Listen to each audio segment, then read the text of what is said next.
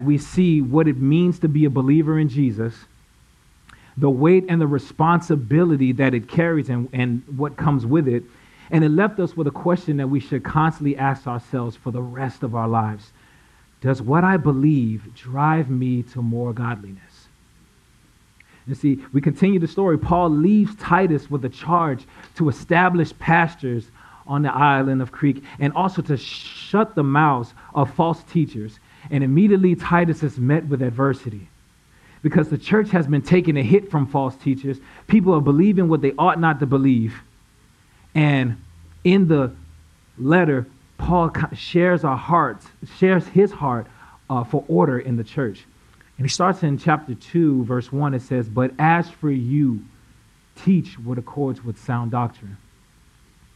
What you ultimately believe about God will show up in the way that you live. Let me say it again. What you ultimately believe about God will show up in the way that you live.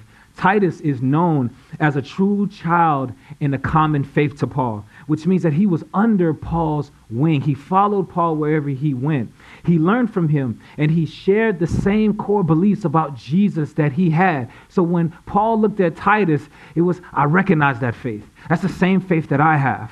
The same qualities that you walk through, that's the same ones that I walk through. He joined Paul on missionary efforts, and he's seen the power of change that the gospel brings to people. And so he's well aware of what sound doctrine is. And because he is capable and because he is qualified to establish pastors on this island, Paul leaves him at Crete to finish what they started. And it's evident that there was a foundation of faith. There was an evidence of truth that was laid there, but forgotten, because Paul says, this is the reason why I left you in Crete, so that you may put what remained into order. But we see that deceitful men came and changed the hearts and the minds of the people. And so depending on the teaching that is being consumed, depending on the teaching that is consumed, it will either leave a man's heart to exalt God above self or self above God. So the people that were deceiving the other people there with false teaching for selfish gain, self was their God. They received shameful gain from this. And so they did not think about furthering people in righteousness and righteous living and honoring God, but they honored themselves above God. Those that strayed away from the truth and began to believe Jewish myths and the commands of men, they saw themselves as their God because they saw the false teaching as appealing rather than the truth.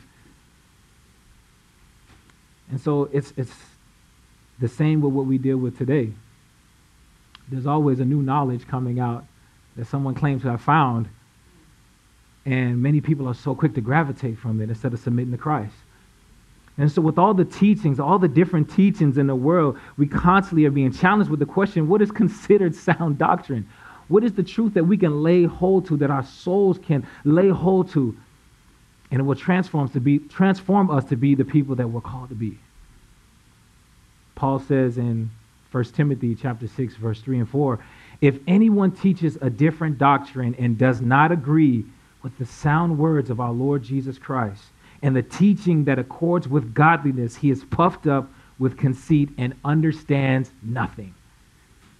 And so sound doctrine is the words that come from Jesus, what he testified about himself, and that lining up with godly living. That's what we should be consuming. And so if the truth of Jesus, if the truth of Jesus is not the central core of the doctrine that you believe, it is useless. It will value nothing because it's far from the truth. In John chapter 6, verse 28 and 29, men come and ask Jesus after they've seen him multiply bread and fish to feed 5,000. They come and ask Jesus, what must we do to be doing the works of God? And Jesus replied, this is the work of God, that you believe in him whom he has sent. John wraps up his entire gospel in chapter 21, where he says that all of this was written. I've written all of this so that you may believe that Jesus is the Christ, the Son of God, and that by believing you may have life in his name. When you believe in Jesus' name and the work of salvation that he accomplished on the cross, his resurrection, you find new life. And this new life gives you the ability to walk in godliness. But yet, the people there's an unhealthy stigma about the people of Crete. In chapter 1, it says that their own prophets were saying that these people are always liars, they're evil beasts, they're lazy gluttons. They've been grouped together with an expectation that they will always be like this. And yet Paul still urges Titus not only to teach sound doctrine, but to live it out. So chapter 2, verse 7 in Titus, it says, seek to show yourself a model of good works. And so teaching and modeling will produce a fruit of godliness in others. When they look into you, when they look in your life, they begin to wonder and inquire, why are you like this? And so your obedience to God's word is a communal effort, and every generation is involved. It's not, you're not being obedient just for yourself, but for the others around you. And so generations matter. It's all about discipleship and community. And it's needed because it exposes where we fall short, but it also encourages us when there's growth in our process. You know, there's nothing better than for somebody to lovingly call you out on somewhere that you have missed in your life. And there's also nothing better than somebody to encourage you when you've been making steps in faith. All of this builds us up to a mature faith in Jesus. And so it's been a privilege to have the opportunity to live next door to Monique and Andrew, right? They're the members here. And I don't call them friends. I call them family. And it's funny because next door, I mean, though we live next door, we don't say that we have a two-bedroom apartment, a two-bath apartment. Now we say we have a four-bedroom, four-bathroom house, okay? So we're always around each other. And the thing that I value about this relationship the most is that I cannot pull a wall over their eyes. They see me when sometimes I'm a lousy husband or a lousy dad at times and need correction. And I have to repent and I have to change. And I remember Andrew telling me something. He says, man, you're the one who brought me to Christ. So I'm looking at you to work this thing out so that I can learn. And it was a conviction in my heart, like, man, I need to really check how I live. How can I ever get better unless they were around me? And so it's costly. It causes you to be vulnerable. But you need to know how you really are if you expect to grow. And so Paul starts with the older generation, and he ends with the slave, showing that no matter what age or situation you're in, you are called to reflect the beauty of Jesus by godly living. And so he urges the older men, be sober-minded, dignified, sound in love and faith, steadfastness and self-control. Older men are getting in the age where, man, I'm stuck in my ways. I'm just trying to finish the race. I'm tired, and yet Paul just says, no, continue steadfastly, continue to go forward. Why? Because it paves the way for the younger men. It paves the way for the younger men to endure and to say that, man, I can look at this faith and say, it's possible for me to make it at the end. That's a godly man that I can look at, and I'm encouraged. It gives us hope, us younger men hope, that it's possible to endure to the end. And so I was reading recently through the church fathers' writings, and there was a writing on the martyrdom of Polycarp. And Polycarp was a disciple of John who followed Jesus. And he was a bishop in the town of Smyrna. And so he lived this life sharing the gospel, loving on others. And then finally the powers that be realized that he wasn't calling God the things that they call God. And so it was brought to trial, condemned, and he had one last chance to say, man, you know what, old man, if you would just recant your faith, call Caesar, Lord, we'll let you go free. But he said, 86 years have I lived, and I have never denied him. How could I blaspheme the name of the king, of my king and my God? Stand steadfast. And he was eventually killed for that, but he stood steadfast and God was honored. And so Paul urges the younger men to be self-controlled. And it's hard for us as a young man, myself, going through this life, different trends, different grabs of knowledge. This is the way. No, this is how you should live. And so we're constantly bombarded by what the culture is telling us and how we should live. But yet if we look to someone who is seasoned in the faith, we're encouraged and we can hold fast with endurance. And older men, you need us as well. Older men, as you pour your life into young men and you see us progress, it reminds you and brings you back to the time, man, I used to be in those shoes. It fills your heart with compassion and love for the younger. He goes on to older women. Older women are urged to teach the younger women how to live reverent lives in light of the gospel. Right now, the culture does not see a Christ-saturated marriage and home life as a priority. The culture right now doesn't see purity and righteousness and walking in the ways of a Christ as something to be admired. We need you. Older women, you're needed. Your faith is needed. Paul calls them to teach the value of servanthood to the family and purity and in conduct. Those are the things that grabs God's heart. He loves it. When is the last time, those who are older, when was the last time that you've grabbed somebody to walk alongside you in discipleship?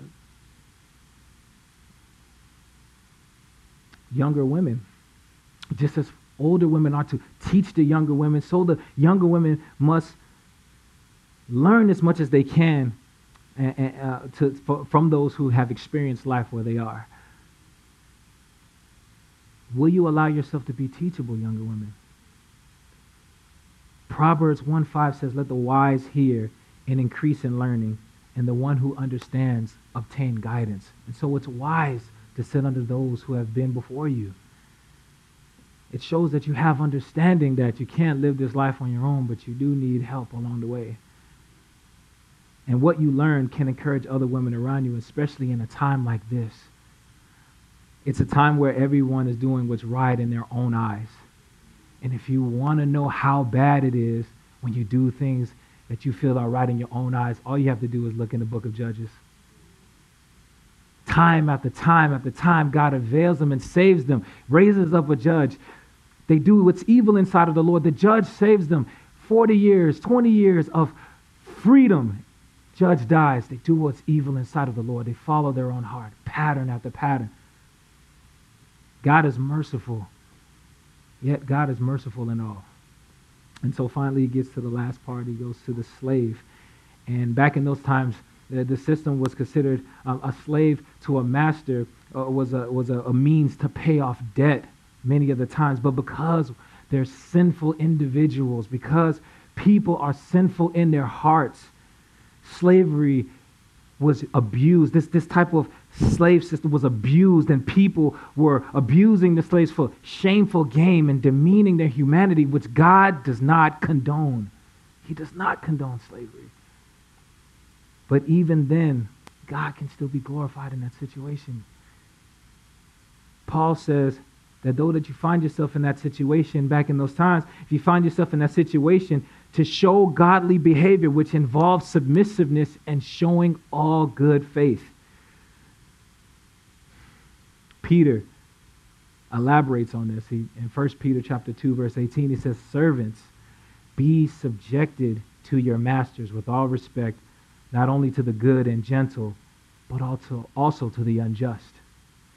And I love the part when it says to the good and gentle, because there were masters who loved their slaves, and there were slaves that loved their masters. In Deuteronomy, it says, man, if you don't want to leave your master because you love your master, then an awl will be put through your ear, and you will be his slave forever. And so there was a relationship there. But there was also those who were unjust, who treated them unfairly. And yet in verse 20, he says, but if when you do good and suffer for it, you endure, this is a gracious thing in the sight of God. That's hard. How can that be a gracious thing, God? I'm being mistreated. I'm doing what I'm supposed to do. I'm serving those that are above me. I'm serving them, and they're treating me shamefully. How is that a gracious sight? Because Jesus suffered. Jesus suffered for righteousness' sake. He didn't do anything wrong. He incurred the wrath that we were supposed to have. And he imputed his righteousness upon us. And he didn't do anything wrong. He entrusted himself, Peter says, to a faithful creator. And we should do the same. But I can compare this to the workplace. We who have a responsibility to bring the attractiveness of Christ in our workplace, we are to do it by the way that we work. So is this your posture towards work when things get hard? I'm talking to myself in this because it is so hard, because you try and you feel like you're overlooked, but you're not overlooked because God sees your efforts. God sees your efforts. Colossians 3:23 says to work wholeheartedly unto the Lord and not unto men, because your reward is him. At the end of the day, he is to be pleased.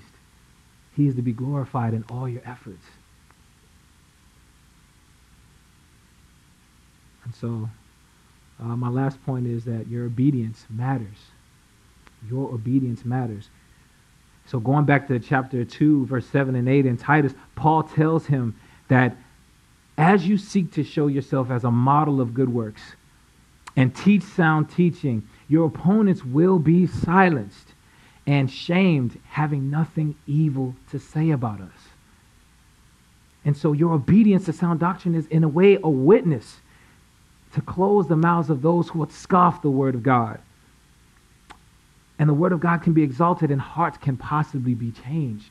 God could use how you live as an opening for the gospel. And so just looking back at chapter 1, the deceitful, empty talkers, they were robbing people through shameful gain by teaching them things that they ought not teach. But if they heeded to sound doctrine, they no longer have that shameful gain anymore. They're seen as what they are, liars. The stigma of the Cretan is changed from a known liar, evil beast, and lazy glutton to a people who loves their neighbors as themselves. Families who were once destroyed by false teaching are being restored and transformed because of the sound doctrine.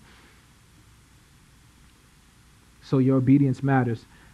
Jesus said on the Sermon on the Mount, Jesus said in Matthew 5, verse 14 through 16, "You are the light of the world, a city on a hill that cannot be hidden, nor do people light a lamp and place it under a basket, but on a stand, and it gives light to all in the house. In the same way, let your light shine before others so that they may see your good works and give glory to your Father who is in heaven." That's what we're here for, to reflect the glory of God from a changed heart. God changes our heart, and we live and follow him and trust him, and in doing so we become witnesses by the way that we speak and by the way that we act. So my last questions would be, or my applications would be, first, to examine yourself. Do you know God? Has your heart been changed by what Jesus has done for you? Have you just merely professed from your mouth that Jesus is Lord, but your actions are different? Because that's what the religious people were doing. It says that they professed to know God, but they denied him by their works. Jesus said in himself that these people honor me with their lips, but their hearts are far from me. Is that you? Do you know God? And my last one will be, let others examine you. Are you in community where the truths of your faith are being tested and strengthened and refined? To the older generation, will you find someone to pour your life experience and to pour Christ into? And to the younger generation, us, will we put pride aside and find someone who is seasoned in the faith to learn and do life with? My last illustration, I'll leave you with this. This is a bit of encouragement.